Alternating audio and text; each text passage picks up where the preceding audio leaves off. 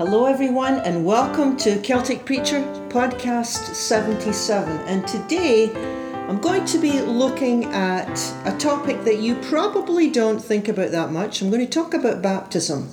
I'm going to talk about Jesus' baptism, and hopefully I'm going to connect the dots to our own baptism. And our passage is Mark 1, and I'm also going to be looking at Romans 6. I want to talk about what actually happens in baptism. Is it necessary? Is it helpful? How can baptism help me if I can't even remember it? Right? Many of us can't remember our baptism. Some of us have been baptized a couple times and remember the second time. Some of us aren't sure we've been baptized at all. Should we even be baptized? What's it all about? Why is it important? So, first of all, let me just add that the reason that we do baptize is because Jesus told us to. And that's good enough reason, right? Jesus said, whoever believes and is baptized will be saved. Don't have time to go into that verse just now, but that's the reason why the church baptizes, is because we're following Jesus' example and because Jesus said this is a good thing to do. And St. Paul in Romans chapter 6 fleshes that whole idea out for us. We're going to be looking at that later on. But first, here's the story of Jesus' baptism, and I'm giving you a really brief overview here. In Matthew's account of Jesus' baptism, Matthew tells us that Jesus is traveling to the Jordan River where his cousin, John the Baptizer, was baptizing. Now, by way of chronological order, Jesus' ministry hasn't begun yet. So, we're at the very front end of his ministry. It hasn't happened. When he is baptized in the Jordan River, that's when his ministry begins. It's a very short time that he's teaching and healing and gathering his disciples. It's only 3 years, and it begins when he's baptized. He went to the Jordan River to see his cousin John the Baptizer, and he wanted to be baptized by John. Now, the passage tells us that John, his cousin, wasn't comfortable baptizing him. And John said, well, you should be baptizing me. I shouldn't be baptizing you. And the passage tells us that John tried to deter him.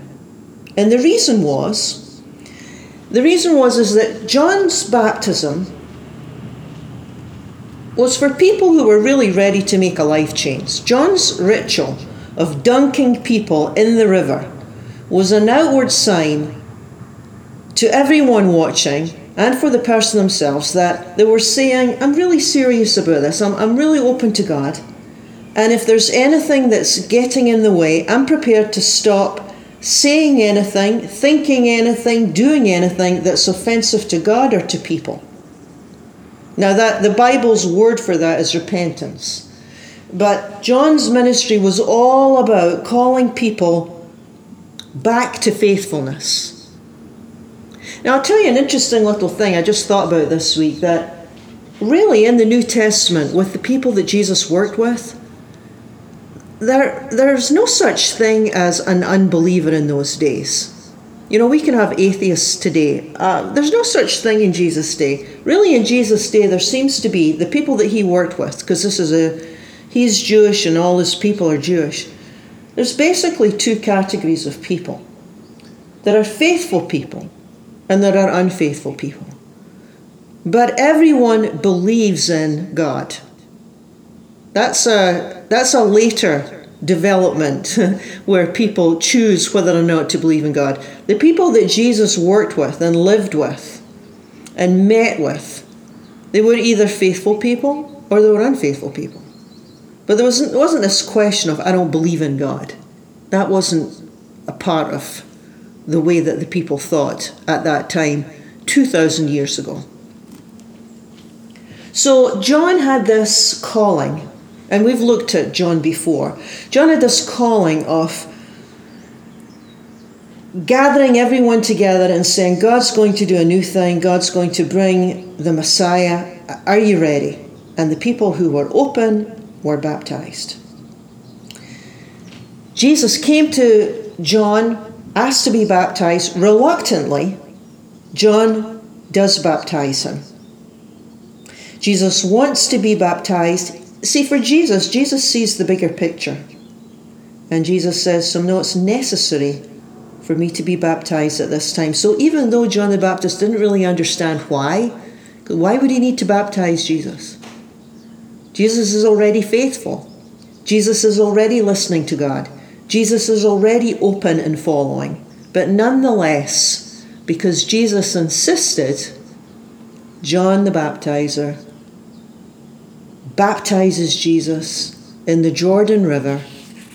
And Mark tells us that when that happened, when he's down in the waters of baptism, down into the Jordan River, up out of the waters of the Jordan River, the heavens tear apart and the Spirit of God descends. It's like this power, this energy descends upon him, gentle like a dove, and he's empowered for his ministry. So as far as John's concerned, baptism was a sign that you were turning away from all your sins and your moral failings and your bad habits and your addictions. But for Jesus, baptism is far, far more than that. In fact, John even said when Jesus comes, he's going to baptize you with the Spirit and with fire. What does that mean? What does it mean to be baptized with Spirit and with fire? Well, John the Baptizer and all the other disciples and students, they really wouldn't grasp the significance of baptism until much, much, much later. Really until after Jesus dies and is resurrected. So I'm going to fast forward 3 years of Jesus' entire life. And at this point, he has finished he's been baptized. He has 3 years of teaching and healing. He dies on the cross. He's resurrected on Easter Sunday. He appears to his disciples. He commissions them. And then, about 60 years later, the Apostle Paul, he's the one that wrote 3/4 of the New Testament. The Apostle Paul reflects upon the baptism of Jesus. And of course, obviously, the guy's inspired by the Spirit of God. He begins to connect the dots for us. And when you look at the book of Romans, chapter 6, Romans chapter 6, New Testament, discusses at great length baptism. And Paul starts to flesh out for us the bigger picture that John the Baptist never really did grasp the day that he baptized Jesus in the Jordan River. Now, Paul describes for us what happens in baptism, which for the first students, the first followers of Christ, it was usually connected. Baptism in the New Testament is closely connected to conversion, or the day that someone starts to follow, or the day that someone puts their trust in Christ. In other words, the pattern in the New Testament is someone decides to follow Christ, someone decides to walk in his ways, and then they got baptized as a sign. They got baptized that this sort of union has taken place. That's the usual pattern in the New Testament. The message is spoken, the people believe, they're baptized. It's a sign. It's a sign of this union. Or in some ways, actually, the New Testament likens it to a marriage. This is a common metaphor in the New Testament. Now, for those of you who are married, for those of you who are partnered, you've ever been committed to someone for any length of time, you know that when you're joined to someone, when you join and share your life with someone, all the joys and all the sorrows of that union are yours, right? If your partner is sad or sick or anxious, you're affected, right? Or if your spouse is happy and successful and things are going well, you're going to be uplifted. Now, the scripture likens our relationship, the relationship between us and Christ, like a bride and groom. The church is always seen as the bride. So, if I'm the bride and if Christ is the groom, we're joined. We're joined in some mystical way. We're in some kind of union. There's lots and lots of ways of talking about this. There's many, many different ways of talking about it. You can be talking about it by saying we're yoked together. You can say Christ in me, the hope of glory. You can say His Spirit dwells in me, the Spirit of Christ dwells in me. I am His, He is mine. There's so many ways to talk about it. But it's that whole idea that when I am partnered with Christ, what happens to the groom affects me, because we're joined, we're together. I share the benefits given to me as a bride. Now, I know this is really heavy with metaphor. Language fails us really when we talk about these mystical experiences. So we kind of do the best we can with the language that we have. But one of the ways that the New Testament describes our union with the divine is through the metaphor of a bride and a groom. Okay, so on to Romans 6. All this to say, St. Paul, Romans chapter 6, reflects on baptism, and then he starts to explain to us what actually happens when we have union with this Christ. He says, if we have been united with Him, that's Jesus, if we have been united with Him in a death like His, we will certainly also be united with Him in a resurrection like His. He says, we know that our old self was crucified.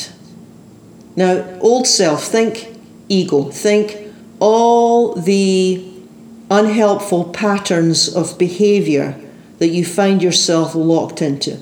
We know that our old self was crucified with Him, so that the body, again, think flesh, sarx, think ego, so that the body / ego ruled by sin might be done away with,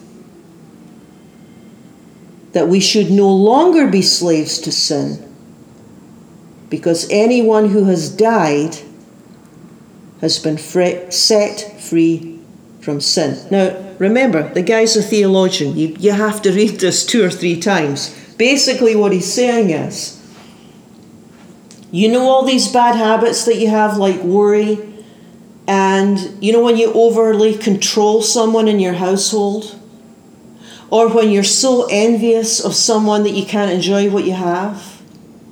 You know these times when you get so discontent that you just don't know what you're going to do with yourself? You know that addiction that you can't overcome? Paul is saying, let me tell you about God's Spirit that dwells in you, that has the power to help you overcome anything. Anything. There's nothing so damaging that's happened to you that God's power cannot power over. Why? Because you're joined with Christ. Remember? You're in union with Christ. And what happens to Him happens to you. You get all the benefits. There's nothing so damaging. There's nothing so limiting. There's nothing so troubling that this indwelling power of God cannot conquer and ultimately give you victory.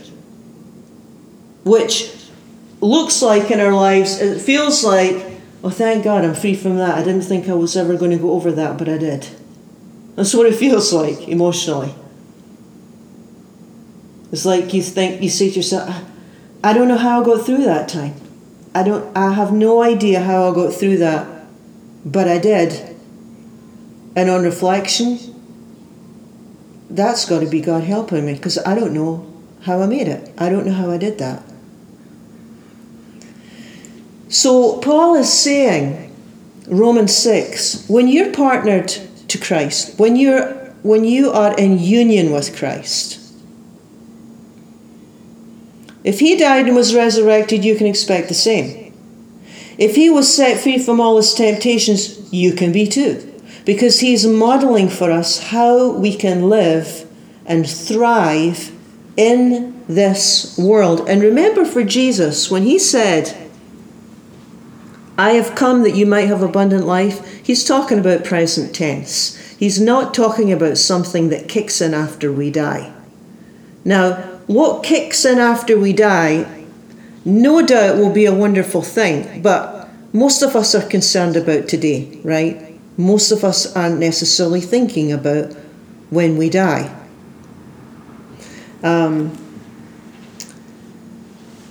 Baptism, our union with Christ. It's like we're in this together. We're in this together. We're in this life together, yes, and we're in this death together too. There is no death with Christ. It's like we're in this together.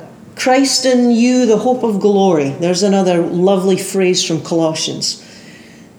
Christ in you. Call it the Holy Spirit. Call it the light of Christ. Call it the breath of God. Call it the Spirit of God, the energy of God. Call it the Holy Ghost if you want, if you like the old version. Remember the old King James, the Holy Ghost? The fact is that God's with us. And in baptism, the Spirit comes upon Jesus. And in baptism, Jesus is empowered for the task that lies ahead. So in the New Testament, it's all kind of tied up together.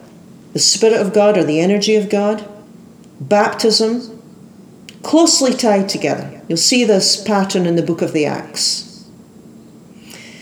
Oh, and let me add too, lest we get too technical here, you can ask for the Holy Spirit anytime you want. I mean, you can get top-ups, in other words, right? St. Paul said, Ephesians 18, be filled with the Spirit. He's saying, yeah, you can ask for more anytime you want. It's not limited to baptism. I mean, God's not limited in anything, right? So if you're feeling weak, and if you feel like you're living in your own strength, actually, we always know when we're living in our own strength, because when we persistently live in our own strength, we get absolutely worn out. So when we're feeling weak, and if we're living in our own strength, it's like we have to be encouraged and remember, hey, it's not all up to you. Remember, you have the energy of God within you. You have this, the Comforter, the Spirit of truth, the Holy Spirit within, the breath of God. All there, all there. Paul would say, be filled with the Holy Spirit. I remember one of the very first books that I ever read as a new follower was about maybe 22 years old at the time. I was walking up George Street, 121 George Street. They used to have a bookstore there. The Church of Scotland used to have its bookstore there. Don't know if it's still there. But I went into that bookstore and I picked up a copy of Larry Christensen's The Renewed Mind. It was all about the Holy Spirit. I'd never ever heard of the Holy Spirit, didn't know anything about it. And he gave this really simple little illustration that has stuck with me my entire ministry. Really simple. And he was talking about how important the Spirit is to our lives. Larry Christensen said, what gasoline is to a car, the Holy Spirit is to living the life Christ called us to. Isn't that great? What petrol is to a car, right? If you don't have any petrol, you're not going to go anywhere, right? You don't have any petrol, you're not going to go anywhere. What gasoline is to a car, the Holy Spirit is to living the life Christ calls us to. In other words, you can't really follow Christ without the Spirit, because we're often called and required to do things that are beyond us. In other words, it's too difficult. Following Christ isn't really it's not like a therapy session where you improve over the months. It doesn't really work that way. It's not really all about self-effort. It's too difficult really for that. For example, how can you truly love someone that really is unlovable? How can you do that? Or how can you forgive someone who has truly hurt you? How can you forgive someone that's really damaged you in a severe way? Well, you can't really, can you? It's impossible to do these things alone. How can you put God first in all your decisions and your choices, and wait until you know for sure what God is leading you to say or to do? These are counterintuitive things. These aren't easy. These don't come naturally to us. These little phrases that the scriptures say, what does God require of you? Oh, do justice, love mercy, and walk humbly. Okay, well, how do you do that? We need help with these things, because willpower isn't enough. So in your spiritual life, in your life with God, if you find yourself getting tired, and you find out that your own willpower isn't enough, that's really a sure sign that we need to look more to the Spirit. That's why Jesus told his students, it's the Spirit that gives you life. It's the Spirit that gives you life. It's like we need to learn how to draw on another power. Or you could say we need to learn how to walk in another power. When we begin something challenging, when we begin something new, we have to learn how to walk in that, or lean into that presence when we're depleted, or move forward in that power when we need courage. It's all about Spirit-led living. It's kind of like staying in tempo with the Spirit. You want to be, it's like a song. When you're playing a song and you're off tempo, you can feel it. You can feel it in your body when you're off. You're playing your guitar, or you're playing whatever instrument you play with other people. And when you're out of tempo, immediately there's this jarring sense. Okay, well, it's a similar sort of thing happens when you are moving in the power of the Spirit. There's like a groove that you can move into, and it's easier. It's easier because God's with you. You're yoked together. I can do all things in Christ who gives me strength. I can do all things Spirit-led. It's like I'm in that groove with Christ. There's the heart cry. There's the prayer. There's the prayer. Help me to move in the direction your Spirit's moving. Help me to live in its flow so that it's not all up to me. Baptize me again and again and again in this wonderful, amazing Spirit of God. Well, thank you for joining me. You've been listening to Celtic Preacher. Join with me again next week for another episode.